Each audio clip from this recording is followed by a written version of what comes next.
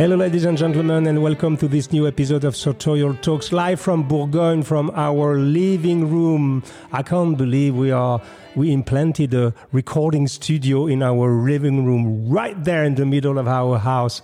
As usual, I have the pleasure, the privilege, and the joy to be accompanied by my beautiful wife and co-host of the Sartorial Talks, Sonia Glynn. How do you do, Sonia, today? I'm doing well today. It's an autumn day today in France, actually. Yes. We went outside with Cosmos, our director, to buy some wine. This is one of our favorite sports, as you know. We bought some Irancy. You may not know Irancy. It's a very little appellation close to where we live in the region of Chablis. It's red wine.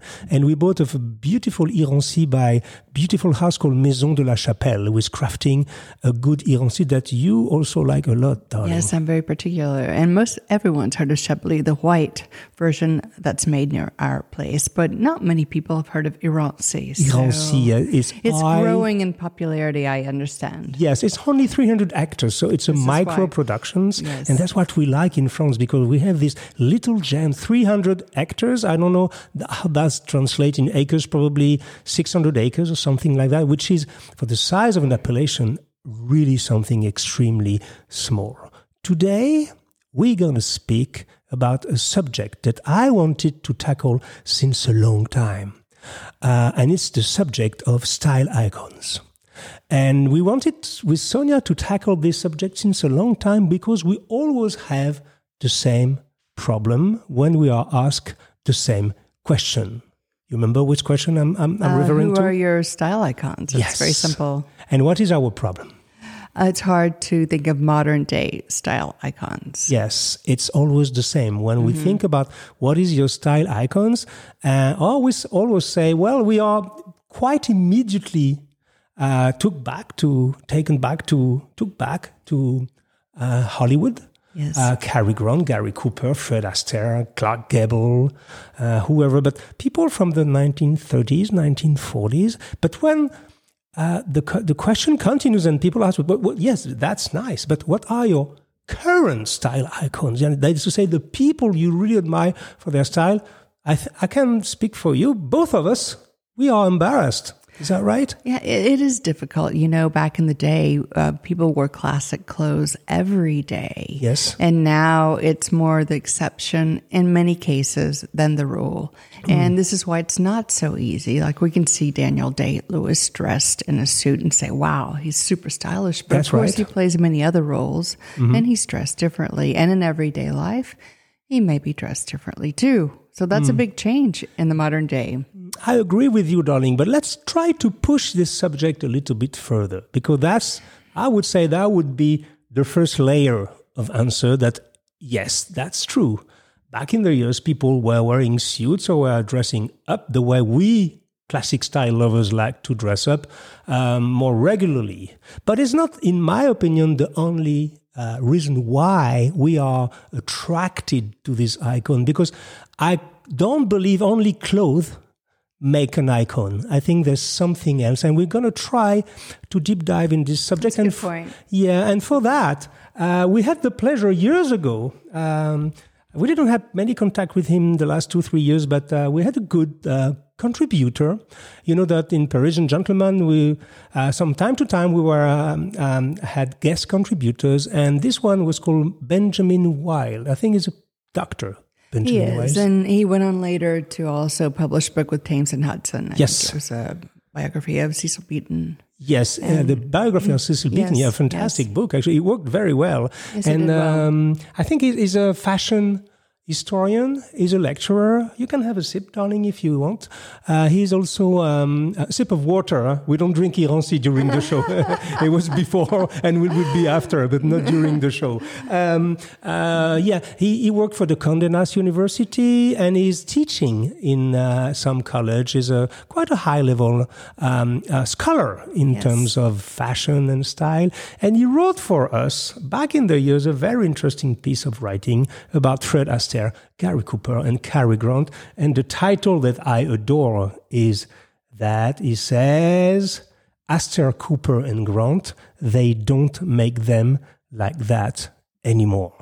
This is beautiful way. I didn't know this expression. It almost sounds a little baseball. Oh, yeah? And, Benjamin Wilde's very sophisticated, so it was a funny title. I liked it. Yeah, and so in this article, he's taking, we're going to take a few abstract and then try to discuss around it, but I think he really managed to nail it, to really show us that it's not only about the way these people were clothed and make them icons, but it was more about a global attitude and maybe even the representation of masculinity of man and what they represented back in the years. So he's taking a few references and he's quoting an article by a man called Richard Cohen from the Washington Post.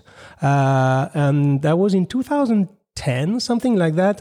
And this man wrote an article about the new sex appeal promoted by the last film of James Bond. And he was explaining that this guy was complaining to say that now the so-called style icons or the men's icon of the years 2010 is already 10 years ago.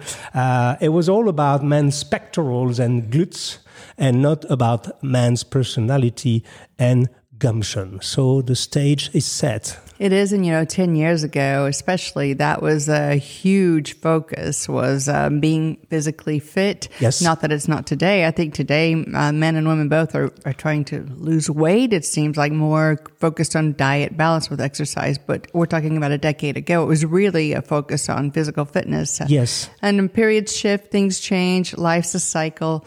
So it's interesting comparing it to the Hollywood, age of golden Hollywood. It is interesting. And he says in this article that this debate about man's societal role and public presentation gives a new twist to the age-old discussion, and we agree with that, about great men or about style icons, about the people we can identify or we try to identify to, particularly from the days of the golden years of Hollywood. So Cohen suggests that man's current focus on physical perfection, as you said, was in 2010, has emasculated him. So he goes very far. Wow.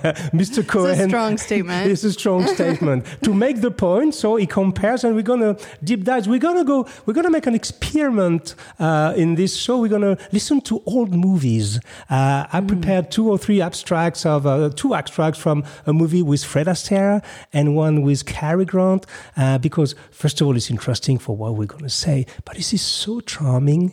There was some kind of a different music back in these years.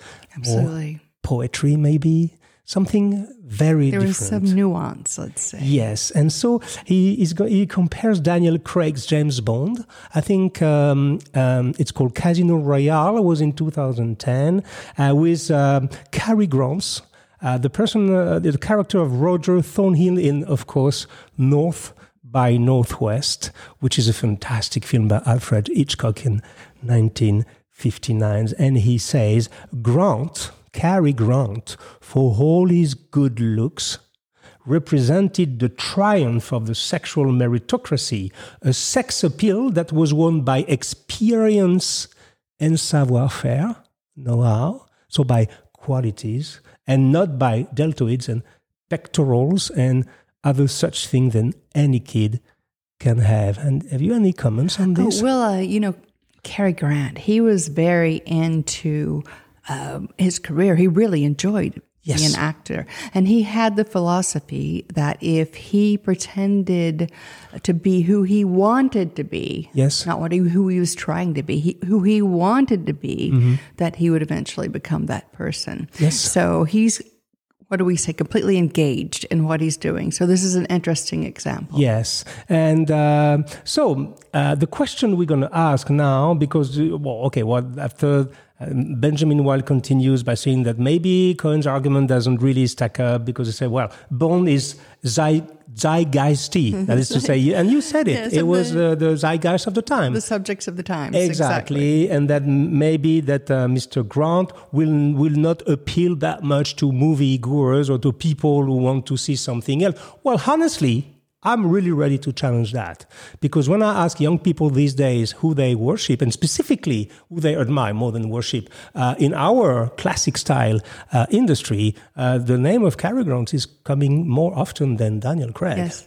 And we all understand. So the question is, what does this mean for those men hailed as icons of style from the silver screen, that is from Hollywood? This question, we're going to explore it, and we're going to look at 3 different leading men. All right. Fred Astaire, born in 1899, beginning of the century, died in 87.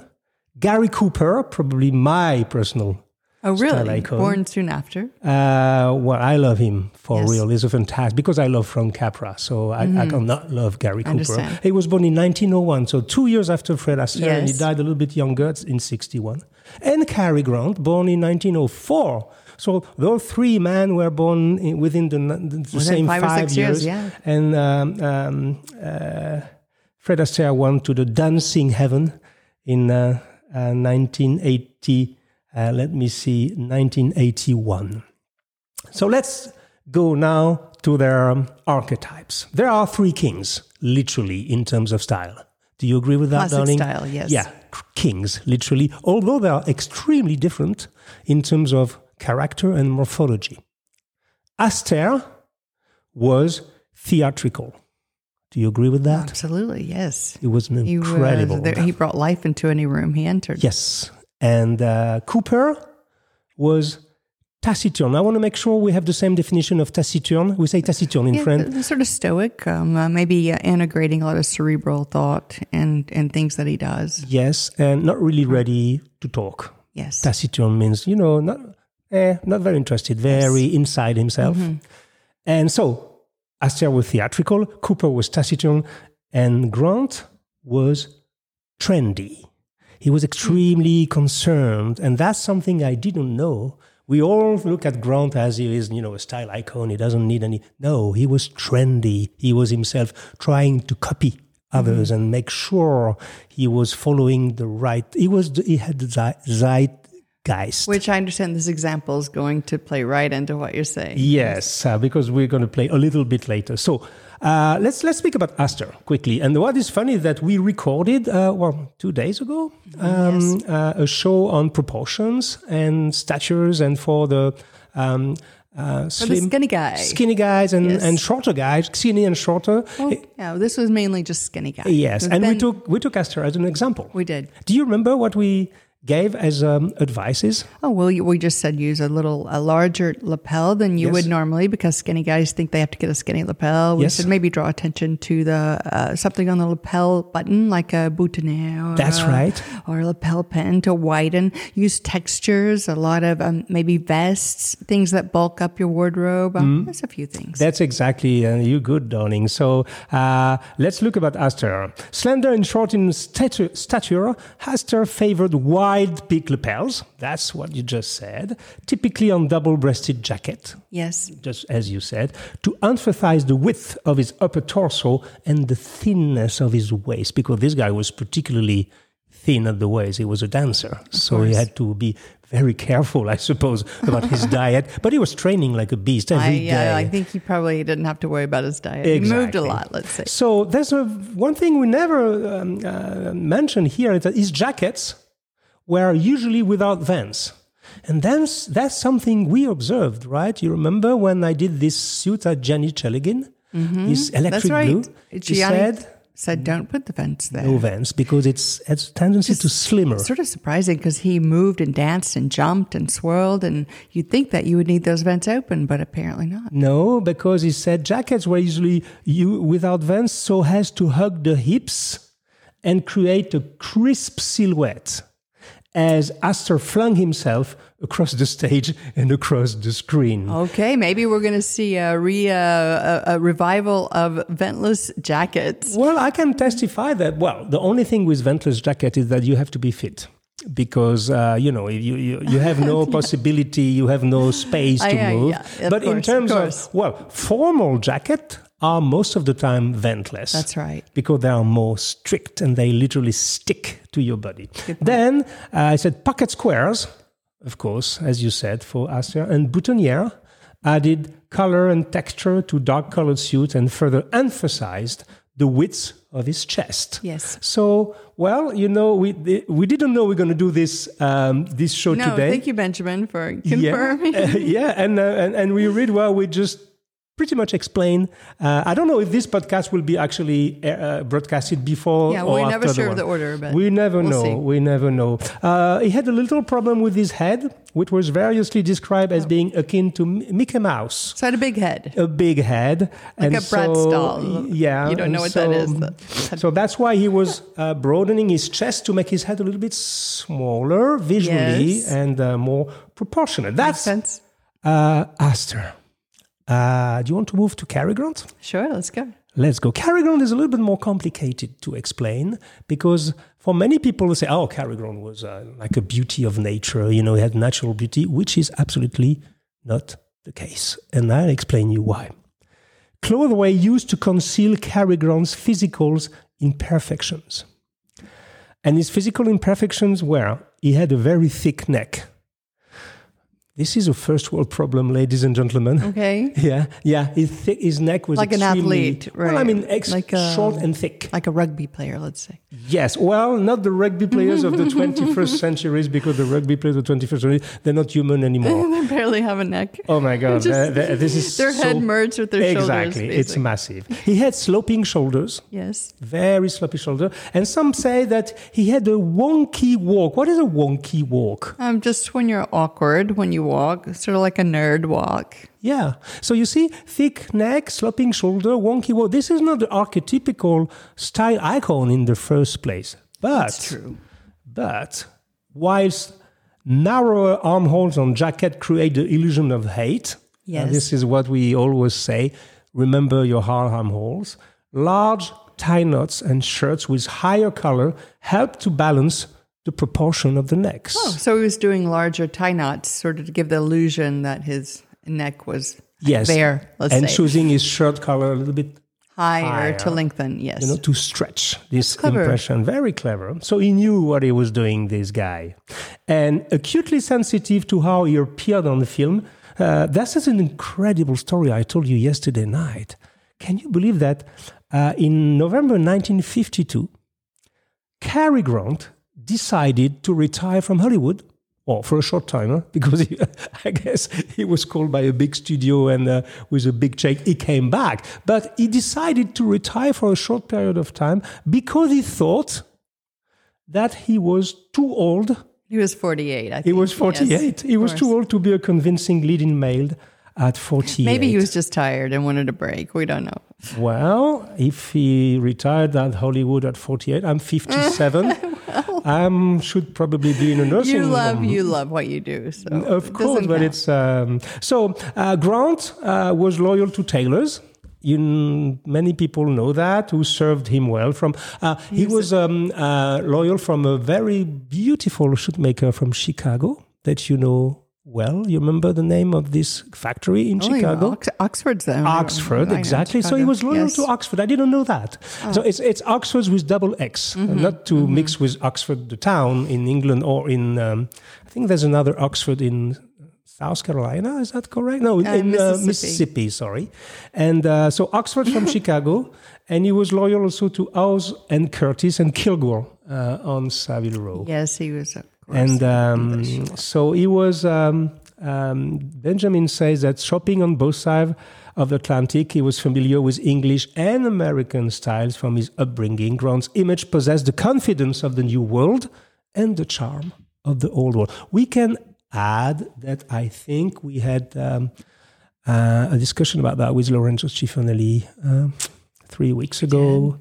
That they dressed also Cary Grant a couple of times. Yes, Cifanelli. When he was shooting film in Cinecittà in Rome. See. So he was a tailor freak. He was really using bespoke tailor. Now, I have the impression I speak way more than you. Is that it's okay because this is your passion. I mean, how many times have I heard you say these 3 names? I can't even count them. So I'm just enjoying watching you enjoy yourself. So Okay, darling. Don't hold back. Okay. No, I don't feel bad. I just want to try to balance because, we are recording so many podcasts and YouTube videos. Just be natural. Go. We're because good. I'm really passionate with that. Please. And we're going to continue. Maybe if you like this kind of saga, we're going to continue from the style perspective, telling the story of these people. I'm a big fan of Frank Capra, for example. Anything around Frank Capra work with with Clark Gable, with Jimmy Stewart, with Gary Cooper. I'm passionate with that. Barbara Stanwyck and Jean Arthur and Donna Reed and all these people are incredible. So we'll continue on that. So now let's switch to Gary Cooper. So the main difference of Gary Cooper was he was a very tall guy. Yeah, large guy, cowboy even. Like a real cowboy. Exactly. I don't know if he was as tall as John Wayne. Was John Wayne very tall? He appeared tall. I don't know his height. So probably the same kind of height, Stature. Yes, and, kind of a tall guy. And I didn't know, but Gary Cooper was very loyal to Brioni. Oh, really? Yeah, in Rome. Anderson and Shepard on Savile Row, and Brooks Brothers in New York, among others, because he was dressing everywhere. But it's very interesting that I hope Brooks Brothers will recover. This is an icon of the style. We know they are going through some difficult time with COVID. They filed for bankruptcy, but I'm pretty sure they're going to recover because it's a staple. Yes, this was an unusual personality, Cooper. Of course, he was very cerebral. And he wasn't naturally social, but he had a different viewpoint than Grant. Okay, at first he said that he thought life was a stage, and so even when he wasn't on stage, he felt like he was on stage, meaning he had to perform all the time in his mind. Cooper. Cooper. He had to continuously perform because he was a natural cowboy, really, by nature. But he was pushing himself. Yeah. Well, eventually in life, after some experience, he said that what he valued most was people who use their own eyes and their own brain, because he just saw a huge loss of individual thinking and even seeing in Hollywood. And so this guy was sort of a philosopher. He was a visionary man. Yes, and a visionary. He would be very aggressed by the civilization of the 21st century now, because he was already, challenging this fame, crave, and all that. Think for yourself. Exactly. See for yourself. Yeah, he was. Yes. This is probably why I love him so much as an actor, because it's not only an actor. When Daniel Craig is playing James Bond, he's good-looking guy with nice glutes and pectorals and deltoids, but at the same time, Eddie is playing the role. When Gary Cooper is playing John Doe in Frank Capra's masterpiece of 1946, I guess, Miss John Doe with Barbara Stanwyck, he plays John Doe, but you can feel Gary Cooper is here too. I don't know how to explain it. And that will go deeper in our subject, and then maybe why we identify as style icons to these people, not only the way they dress, but the way they behave and what they represent and why they convey emotionally. Gary Cooper was raised in an American frontier town. So he was introduced to the bold colors and textiles of Mexican garments. Oh, yes. There's a lot of those. Yes. He was educated in Edwardian England. I didn't know that. So he had a very formal education. So he became equally familiar with, on one side, tweed, and on the other side, the three-piece suit. So he was very sartorially educated. And then I would have thought the reverse. Yeah, people don't realize that he was erudite to some degree. Yes. And that's a good piece of information when you're trying to put it all together to describe his elegance. Exactly. So now we just deep diving in the differences, because Benjamin Wilde, in this beautiful article he wrote for us, he says, more so than Astor and Grant, whose sartorial style was sometimes so polished, and that's true. Fred Astaire and Cary Grant, they were extremely polished, that it looks positively clinical. We can see, for example, Cary Grant in his three-button Kilgore suit in North by Northwest. This is, and a matching gray tie. This is almost clinical. I mean, this is very, very conservative and clinical. Of course, with Fred Astaire as well. But later in life, Fred Astaire said, the older you get, or the better you get, not the older, the better you get, the more mistakes you can make. So he was really obsessed early on. But then later, he relaxed a little bit, but he could carry off mistakes because he was among the greatest of the great. Of course. And you said something to me yesterday when we were discussing this show, that he said when you reach a level when the more you make mistakes, but if you are okay with your mistakes, it becomes your style. It becomes your style. Yeah. Yes, that's right. I love that. Yeah, and it's, sort of this stream of consciousness type of way of behaving too. People who are too concerned with being perfect, they tend to self-sabotage. Yeah. When they release themselves a bit and just allow themselves to make mistakes, they eventually become smarter, gain more credibility, and as we said, it becomes their style to be at ease with themselves. Yeah. So, on the contrary of Cary Grant, who was very clinical, Cooper seemed to enjoy the mix of different textures and colors. Of course, he could. He had the body for that. He was tall. And I love this 1952 film, High Noon. This is a Western film, cowboy film. In France, it's called Le Train sifflera trois fois. This is a very famous movie that all the kids and teenagers have seen. This is this Cooper. He's trying to save a little town from the bandits, the renegades, and he's alone as a sheriff, and the guy alone will save the whole town. And in High Noon, he plays the world-weary Marshal Will Kane. We have a glimpse of Cooper's sartorial play as he wears a dark polka dot string tie. We're going to put pictures of that. A dark polka dot string tie with a black and gray striped waistcoat in a Western. That was very daring, to say the least. And unlike many of the other males in the film, Cooper's character also wears a penny color shirt, this small club called. So it was very interesting. So now let's talk about what makes these people so iconic, because we just started maybe the second layer of the cake. In early Hollywood films, the lead character, writes Benjamin Wilde, the good man and the bad man, the goodies and the baddies, were often distinguished by subtle wardrobe differences. And now we step into the real subject. It was literally a language. Mm-hmm. Back in these movies, back in the years, the way the good guys and the bad guys were dressing was a language. We speak about gangster suits, for example. You see? Chalk stripes. And this totally disappeared. Can you think about a film today where the actors is dressed? I mean, not a superhero, of course, say something about him. I'm not sure. I think we lost a little bit. I don't think people want to go that route, because dressing classically becomes more like a cosplay. If they're trying to say something like, I'm dressing gangster, or I'm dressing a certain style to communicate something. Because a lot of people feel like if they go too far, that classic style becomes something else. Yeah. Maybe that plays into the picture. That probably plays into the picture. I'm a little bit stressed right now because I don't remember which button I have to push to do the Fred Astaire or the other one, whatever. Because you're doing a lot. That's true. Well, I'm gonna try, and if it's the wrong one, I'm gonna change. So I think we'll basically, Fred Astaire was particularly good at making sure he stood out. That was his thing. He wanted to stand out of the crowd. And in his 1938 movie, Swing Time, and I wanted to share a little bit of this Swing Time movie,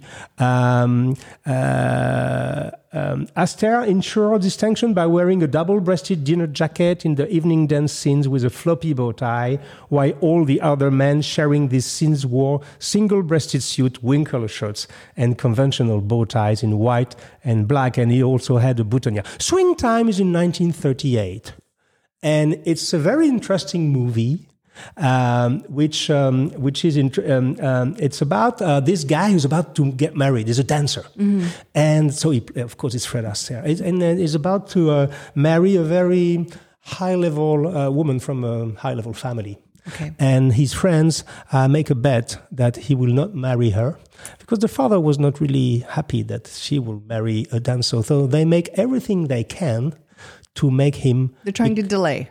To make him become late to his wedding, so that the wedding will be okay. And in this opening sequence, one of the guys is looking at Esquire magazine, yes, and he's just looking at and they are going to speak about cuffs on the trousers. That's funny. And this is so charming that I can't resist to listen to this little abstract. I think this is this one. If you are on YouTube, we're going to look at the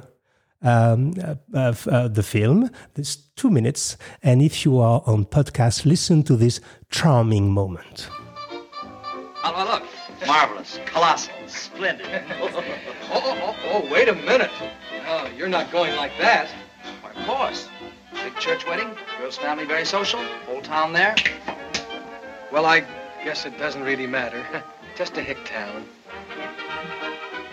What doesn't matter? Last year's trousers. Last year's trousers? No cuffs. No cuffs? No cuffs? Who ever heard of cuffs on these? Are you serious? Ah, don't be ridiculous. Oh, maybe he's wrong. Wait a minute, let's see that. Well, what do you think of that? Well, you know, you're in a hurry and everything, you're liable to Sure, you overlook get it fixed in no time. Garnett? Yeah? You want it on the telephone. All right. Just a minute, I'll answer it for you, Lucky. Take it easy. It'll only take about 5 minutes. Hello. Hello, John. Will you hurry? Well, tell him the minister's here. Margaret's been ready for an hour. We're all waiting for him. All right, I'll tell him. But I don't see. Who was it? It was the minister. He said to take it easy. He'll be about a half hour late. Oh, good. Now, you see, look, there's plenty of material. Now, I'll take him down and have him fixed. No, you don't. Pop, you take him down to Smith's and have him back in 5 minutes. You want 2 cuffs on them? Yeah, one on each leg. Yeah. And hurry up. Tell him I gotta have him back right away. How charming.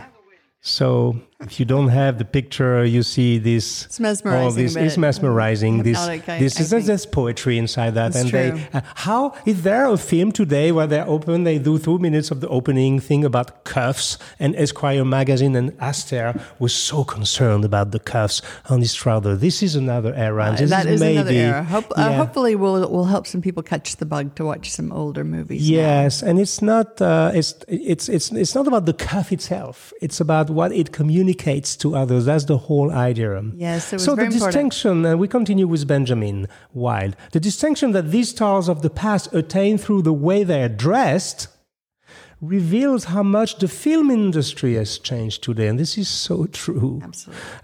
And with it, how our notion of the icon has totally changed. We speak about something totally different. When Astaire, Cooper, and Grant were making films, Hollywood, and I said this so many times, I like this small anecdote. Hollywood had an increasing number of makeup artists, of stylists, of costume designers, but even with all these amenities at hand, all these stars often dress themselves, sometimes with their own clothes. You with me, darling? I am. You're looking at your notes. Yes, I am. With their own clothes. This personal touch of an actor being responsible for his own wardrobe is also something, it's a far cry from today, because today an actor's wardrobe is sourced for him frequently endorsed by a couturier or by a brand, and they don't even choose what they're going to wear anymore. That's right. It's not in their hands. And this is why also this makes a huge difference. Because you imagine when Gary Cooper was playing a role, he was choosing his own clothes by himself. Mm-hmm. That is to say, it was his interpretation of his character, except cowboys, or maybe, when you were... I'm sure they had directors for costume. And yes. I'm thinking the string tie that you mentioned earlier is probably a bolo tie. Exactly. So you understand that personality is particularly important. Of course. When pondering the nature of icon, and this is what maybe we lost a little bit personality. For film stars of the golden age of Hollywood are never revered for their dress alone, and that's what I wanted to say. They are not revered only because they were dressing well. Fred Astaire, Gary Cooper, and Cary Grant, they are worshipped and eulogized for what they represented.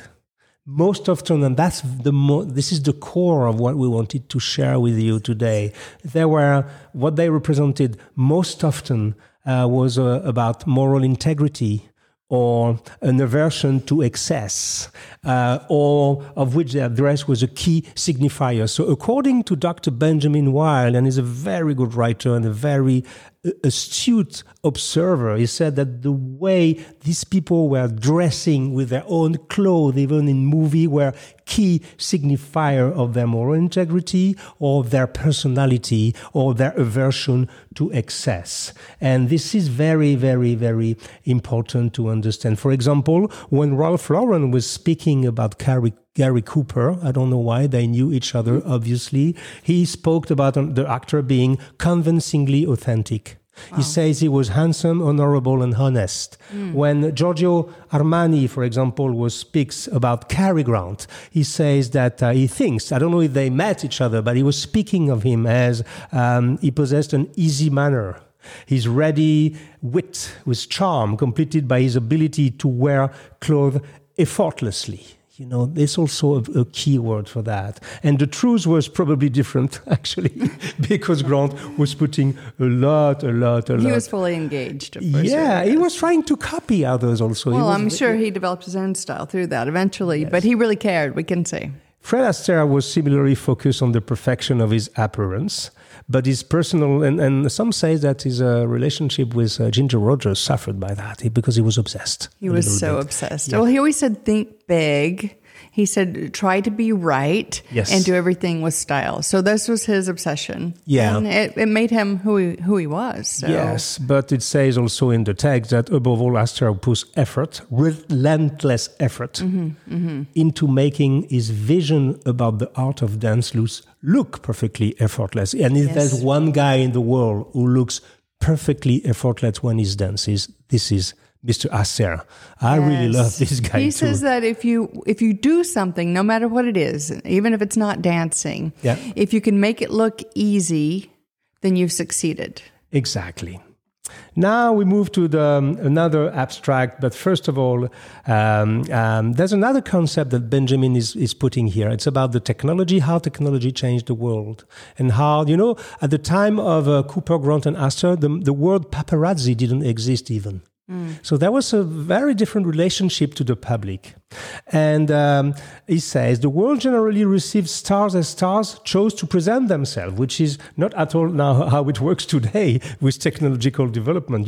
Anne Wintour, which was the editor-in-chief of Vogue magazine back in the years, she used to say, 10 or 15 years ago in the New York Times, that, she was to say in Vogue that we were all dressing now not for us, but for the New York Times style photographer Bill Cunningham. And this is true today. We dress for Instagram. We dress for other people. You understand? It's a good analogy for sure. Yes. We don't dress for ourselves. We don't dress. And that's true. We have to be honest.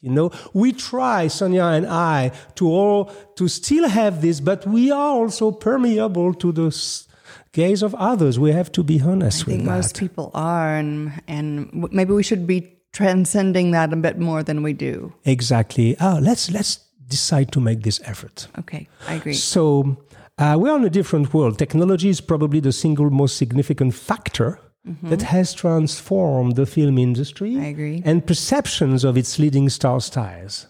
The film between the 30s and 50s, the one I love so much, used clothing to provide audiences with visual cues about the actor's state of mind and emotions. That's exactly, oh my gosh, thank you, Mr. Wild. This is maybe in one sentence something that will sum up everything we do together since 10. Say it again. Say that these people were used clothing Yes. like we do use clothing to provide audiences with visual cues about our state of mind and our emotions. Okay. This is so important. Everything is said in one That's nice. sentence. And now we're going to move to something also which makes the whole difference. We are in another world, literally, because the scripts of these earlier films were also very different than those of today. You know, as much depended on the actors' chemistry with one another to convey a point. We're gonna. I can't resist one more time to share with you a dialogue. 40 seconds of a very famous dialogue in North by Northwest, where Cary Grant's character, Roger Thornhill, becomes acquainted with his heroine, Eve Kendall, played by Eva Marie Saint, on a Chicago-bound train. And it goes like this. Listen how interesting. It's literally a flirt between two people in the 1940s. Listen to this. Funny how I have that effect on people. It's something about my face. It's a nice face. You think so? I wouldn't say it if I didn't. Oh, you're that type. What type? Honest. Not really. Good, because honest women frighten me. Why? I don't know. Somehow they seem to put me at a disadvantage. Because you're not honest with them. Exactly. Like that business about the 7 parking tickets. What I mean is, the moment I meet an attractive woman, I have to start pretending I've no desire to make love to her. What makes you think you have to conceal it? She might find the idea objectionable. Then again, she might not. Ladies and gentlemen, I adore that. I adore it because this verbal exchange is light but edgy at the same time. When he says, what I mean is the moment I meet an attractive woman, I have to start pretending that I have no desire to make love to her. That's very bold. And she answers, what makes you think you have to conceal it? And he says she might find the idea objectionable. And she said, then again, she might not. Right. It's like the subtlety made it more powerful. And isn't that a strange concept? The more subtle you are, the more powerful you can be. Yeah. That's an oxymoron. It is an oxymoron. And you know what this creates? And this is also the feeling. This is why these people are icons. It's also about the elegance of attitude, you can participate to that. You can imagine the rest. It's not crude and now we're going to read together because that's the comparison Mr. Wilde is doing in this article with this conversation in the North by Northwest with Cary Grant and another one between Daniel Craig's Casino Royale and Vesper Lynn, played by Eva Green. This is the same kind of thing. They are in a train and they speak, but you will see that in 2010 the tonality is very, very different. Let's go, darling. You play the woman. I'll just jump into the middle of the scene. What else can you surmise, Mr. Bond? About you, Miss Lynn? Well, your beauty is a problem. You worry you won't be taken seriously. Which one can say about any attractive woman with half a brain. True. But with this one, overcompensates by wearing slightly masculine clothing and being more aggressive than her female colleagues, which gives her a somewhat prickly demeanor. And ironically enough, it makes it less likely for her to be accepted and promoted by her male superiors who mistake her insecurities for arrogance. All right. By the cut of your suit, you went to Oxford or wherever and naturally think human beings dress like that. But you wear it with such disdain. My guess is that you didn't come from money and your friends never let you forget it, which means you're at that school by the grace of someone's charity, hence the chip on your shoulder. Now, having just met you, I wouldn't go as far as calling you a cold-hearted bastard, but it wouldn't be a stretch to imagine that you think of a woman as disposable pleasure rather than meaningful pursuit. So, as charming as you are, Mr. Bond, I'll be keeping my eye on our government's money and off your perfectly formed arse. You noticed my arse? Even accountants have imagination. So you see the difference. We come back to the glutes. We started with the glutes. We come back to the glutes. We're in 2010. It's the same kind of situation. They are attracted to each other. And then it's a smart ass conversation in the James Bond style. And maybe the comparison is a little bit exaggerated. But how charming and subtle and restrained and was this relationship between this man and this woman in North by Northwest, and how crude and even uninteresting, I must say. This is well, it's a sort of a difference between flirting and just being sexy. So the first one was more had more I would say levels of thought. Yes.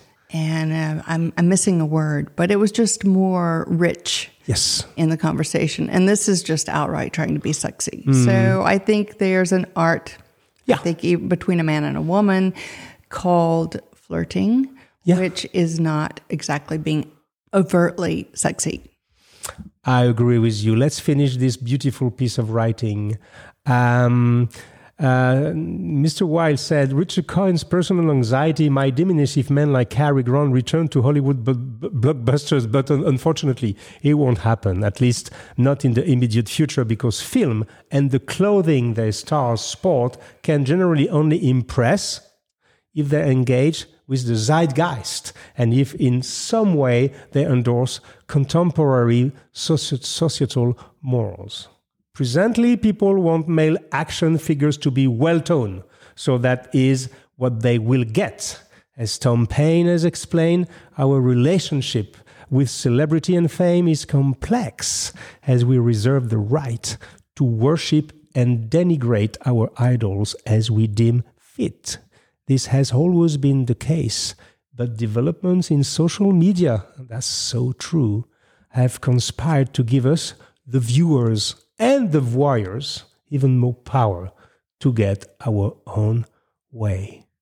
Can I finish reading this? This is a beautiful text. It is hardly coincidental that many of the Hollywood stars whom we acknowledge as icons, they reached the peak of their careers before the word paparazzi was coined in the 1960s.